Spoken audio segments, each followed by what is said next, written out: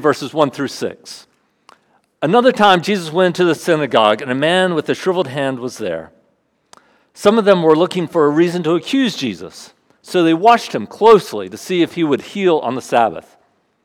Jesus said to the man with the shriveled hand, "Stand up in front of everyone." Then Jesus asked them, "Which is lawful on the Sabbath, to do good or to do evil, to save life or to kill?" Seems like a pretty easy question, doesn't it? But they remained silent. He looked around at them in anger and deeply distressed at their stubborn hearts, and said to the man, "Stretch out your hand." He stretched it out, and his hand was completely restored.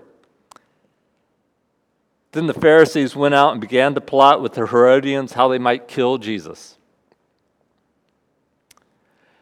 Is there anything in the story that strikes you as odd? Verse 2, they were looking for a reason to accuse. They were watching him closely to see if Jesus would heal on the Sabbath.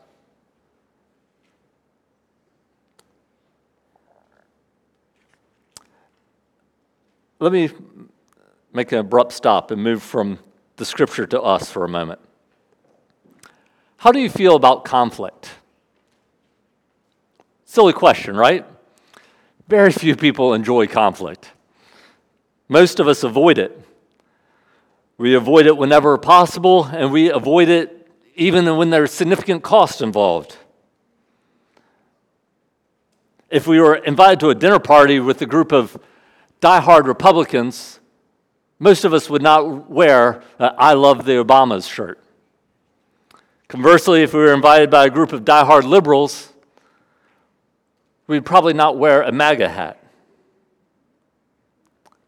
We don't do these sort of silly things because we know it isn't going to be productive. It will make people mad and little more. It may get us into a good deal of trouble. I mean, some of us might do it as a joke or a dare, but we don't do it to accomplish anything. But yet, in some ways, what Jesus does here in Mark chapter 3, it seems not too different from those absurd examples. Jesus went into the synagogue. Quick recap. The Jewish faith is first and foremost about following the law. It is about honoring the law. And the synagogue is the place where the law is most honored and taught. It is RFK Stadium, FedEx Field, and the NFL Hall of Fame all rolled into one for a Washington football fan. It is the place where the Jewish law is most highly regarded. And according to the law, it is not lawful, it is not allowed to work on the Sabbath. And healing was considered an act of work. So this is our context for Mark chapter 3. And on top of this, verse 2 says, some were watching Jesus, looking for a reason to accuse him. But Jesus goes into that synagogue and sees a man with a shriveled hand. So at this point, if you were Jesus' most trusted advisor, like you were his close friend, and you see what's going on, you see that Jesus has taken notice of this man with the shriveled hand, what might you say to Jesus at that point? Jesus, I know that you like to heal people, but can I humbly suggest, with all good intentions, that this really isn't the place or time to do that? Or maybe, Jesus, I see you eyeing the guy with the shriveled hand. Let me go pass him a note and ask him to meet us somewhere else tomorrow afternoon. Or perhaps you know Jesus' determination. You know that Jesus is going to heal this guy no matter what you suggest. And so you take a different tact. You say, Jesus, you and the shriveled hand guy go slip over there into the corner. And the disciples and I will go over here, throw over some tables, and make a scene. And during that scene, then you can heal him. And it'll all be good. I'm being a bit silly, but the point is, Jesus had plenty of options. He didn't have to create such a scene, but that is just what he does. And it isn't that he creates a scene as a consequence of the healing. He quite intentionally draws everyone's attention to what he's about to do. Look at verse 3. Jesus said to the man with the shriveled hand, "Stand up in front of everyone. I'm going to make sure everybody sees this incredibly provocative act. And you, the trusted advisor, throw your hands onto your face and say, 'We are all going to die.'" What is he doing? And why? Just so some guy can have a healed hand? In the scheme of things, in the bigger picture, how important is this one man's hand? It's not like he becomes some world-famous painter or pianist. Why was his hand so important? As far as we know, we'd never hear from him again. So why create this conflict? Does it make sense to you? Is this a model you would teach your kids? Don't we learn people's hot buttons and that we should avoid them? So why does Jesus go out of his way to press the hot buttons of these Pharisees? A different question. How are we to relate to this story? What are the points of connection? What does this story have to do with us? Most of us don't have shriveled hands, although I'm sure some of us have physical ailments. My assumption is most of us don't visit synagogues too often. So where are we in this story? It's kind of fun to see us as Jesus, the hero that stands up to the institutional powers and brings good to the lowly. Jesus will not be bound by, in his efforts to do good, he won't be bound by convention. He won't be bound by the powers that be to demonstrate his power of good over evil. This is a fun, invigorating way to read the story, and I don't knock that. Scripture is meant to inspire. It's meant to invigorate. It's not meant to bore us. It is meant to spur us on to take stands and to be like Jesus. But I wonder if in this case, there isn't value in seeing ourselves as the Pharisees. It may hurt, probably won't give us the rush that seeing ourselves as Jesus does, but there may be value in it. First, we need to remember that the Pharisees were people too. They usually get characterized as the bad guy, but the reality is they're not that different from us. They're trying to get by in life as best they can. They're looking to provide for their families, to be successful, and to honor God in the process. In pursuit of all these things, they have put their trust in the Bible, their Bible. They've put their trust in the law of Moses. In much the same way we put our trust in the Bible. They trust that the law is from God and that it is in honoring the law that they honor God and are most likely to live in peace and prosperity. But along the way, some things have become misaligned. Instead of the law being about honoring God, it has become a vehicle of power and self-service. The law was intended to be a guide to help the people live well, to live in harmony with God and one another. But in some ways, it became terribly distorted. It became more a contest to see who could jump through all the hoops. And consequently, the people lost sight of the original intention of peace and harmony. Jesus asked the people, which is lawful on the Sabbath, to do good or to do evil, to save life or to kill? He is challenging the people to get back to the intention of the law. What is the law for? It is to promote good, to promote life. He's challenging people to see the conflict in their values. You say you're about good things, then do good things. Don't use the law as an excuse to not do good. Now, we may quickly dismiss those lessons as irrelevant to us. We could say, we've graduated beyond the law. We are people of grace.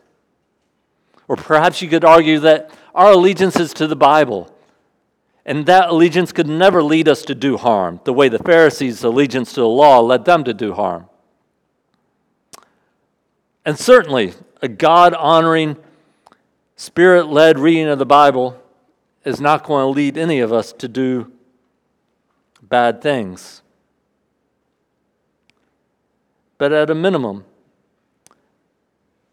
should we not read these stories of the Pharisees as a cautionary tale? A reminder to stay humble, a call that God may still be calling us to change, that we might not be getting it all just right, that God might be calling us to something more. And this is where the story gets really good.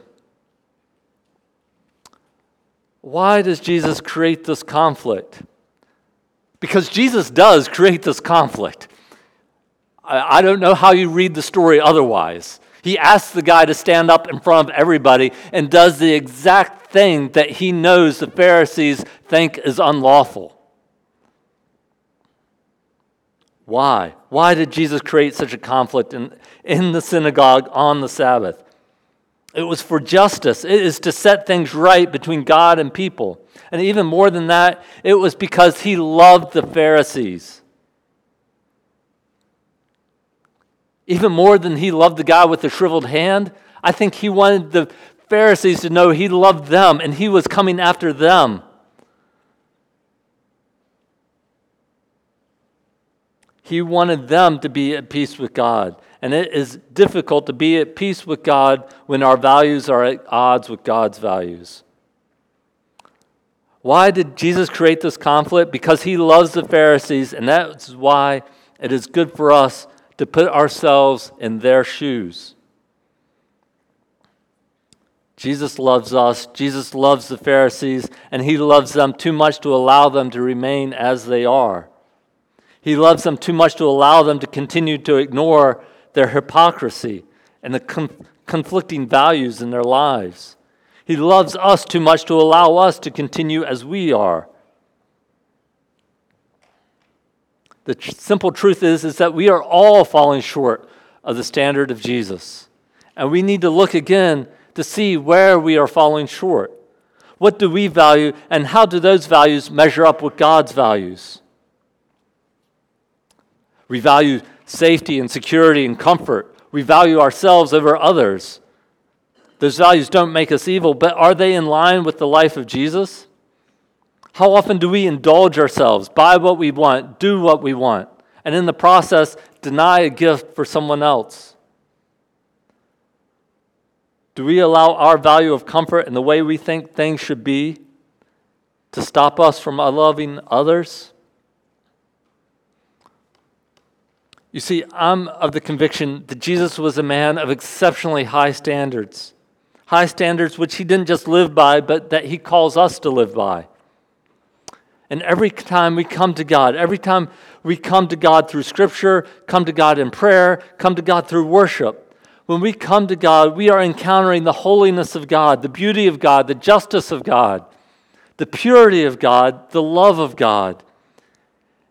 And we can marvel at how good God is, but at the same time, there should be a burning of our unclean lips, a reckoning with all that is not holy within us.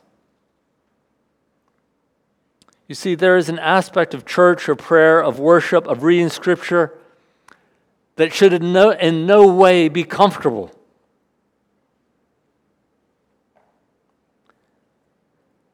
When we come to God, we should reckon with the conflict that is there. There is conflict. There is conflict between our value and God's. We know God wants more from us. We know we could be doing better. And so oftentimes we just become numb to all that. We avoid the conflict and we embrace the status quo. But Jesus isn't afraid of conflict, and if we want to draw closer to God, we need to be willing to face some conflict, to face the conflict between our values and God's values. So seeing ourselves as the Pharisees is kind of the neat and tidy, boxed up version, understanding of the story. The unboxed reading of the story is when you do the classic thing of remembering that we are meant to be like Jesus. And the purpose of the Bible, the purpose of church, the purpose of gathering here, and the greatest part is to see more of Jesus. And ideally, to then become more like him. And so, I've sort of avoided all of that so far in this passage. I've wanted us to reckon with the Pharisees, not with Jesus. Because what does Jesus do in this passage? He confronts, he creates conflict. I don't want more conflict in my life. When I look at our world, I don't want more conflict in our world. It doesn't seem, especially like in politics, who wants more confrontation there? We just want to just avoid it. I don't even have the words for how to describe it. It's just all too dangerous. But the Jesus I see in this passage doesn't seem to do that. He doesn't avoid conflict. He doesn't, excuse me. And maybe you say conflict's not the right word. That might not be the best word. Maybe it's confrontation. Maybe there's some other better word for it. But the reality is Jesus is just gouging the people. And I think too often we settle for like this grandmotherly, watered down view of Jesus that doesn't match up with the biblical Jesus. The biblical Jesus is oftentimes prickly and uncomfortable and dangerous. And it's dangerous to preach about. It's dangerous to reckon with. I mean, I'm kind of jealous of you guys, like being kids. Like I loved as a kid. Like I had this huge rebellious spirit. Like I wanted to cause problems everywhere I could, and in some ways, my wife would tell you that I've never outgrown that. And it's a definite sign of immaturity. But there's also a part of that resonates in me and Jesus. Jesus has this incredible rebellious streak. I mean, we could see a youth very clearly doing what he did in the scene. I mean, can't we? And if one of our kids did that, we would very quickly reprimand them and tell them to grow up and learn how to be respectful. So are we trying to tell Jesus to grow up and be respectful and get mature and be empathetic and all these other nice, quiet, acceptable things? Or can we reckon with, I don't even, this is what I'm saying. I don't know what the nice, tidy bow is to put around this. It's disturbing. I think part of it is we have a screwed up view of conflict and confrontation and relationships. Like perhaps part of it is we need to learn again how to confront one another. We need to learn again how to stand for things that we think are right, to do it in a way that is productive. I don't know. Like again, this week I really tried hard to avoid this. I just want us to talk about the Pharisees. But there's something here, and it's something to wrestle with, and it's something to be excited about. I mean, it's fun to be called to be more childlike. to be more like a youth, to cause problems, but causing problems that ultimately do good. I apologize that I don't have this in a nice, neat outline for you to just swallow and take home and say, okay, I got my message for the week, I got it, and now we're good for the week. It's not the way this passage plays out. I think this passage plays out more difficultly. That's not a word. Plays out with a little more chaos, a little more confusion, a little more challenge. And there's something beautiful in that. And so if there's anything that I can sort of put a bow on, it is to let Jesus be Jesus, and to let Scripture speak, and to let it rip at us, and to change us, and to have the courage to then follow what we see. So will you pray with me? Father God, I thank you for your word to us. I thank you for Jesus. I thank you for the remarkable person you are, he is. And Lord God, I thank you for the challenge of trying to see Jesus more clearly. Lord God, may you continue to open our eyes, continue to speak into our hearts and our lives, and give us the courage to follow you, regardless of how acceptable or unacceptable that may be. We pray these things in Jesus Christ's name. Amen. Now, as we sing a song of invitation, if there is something in your relationship that you're looking for more of, relationship with this church, relationship with God, relationship with Scripture, we invite you to. I would be honored to have the chance to pray with you about that. If you would like to take that step forward in your life with Jesus and your life with this church. So now let us sing together.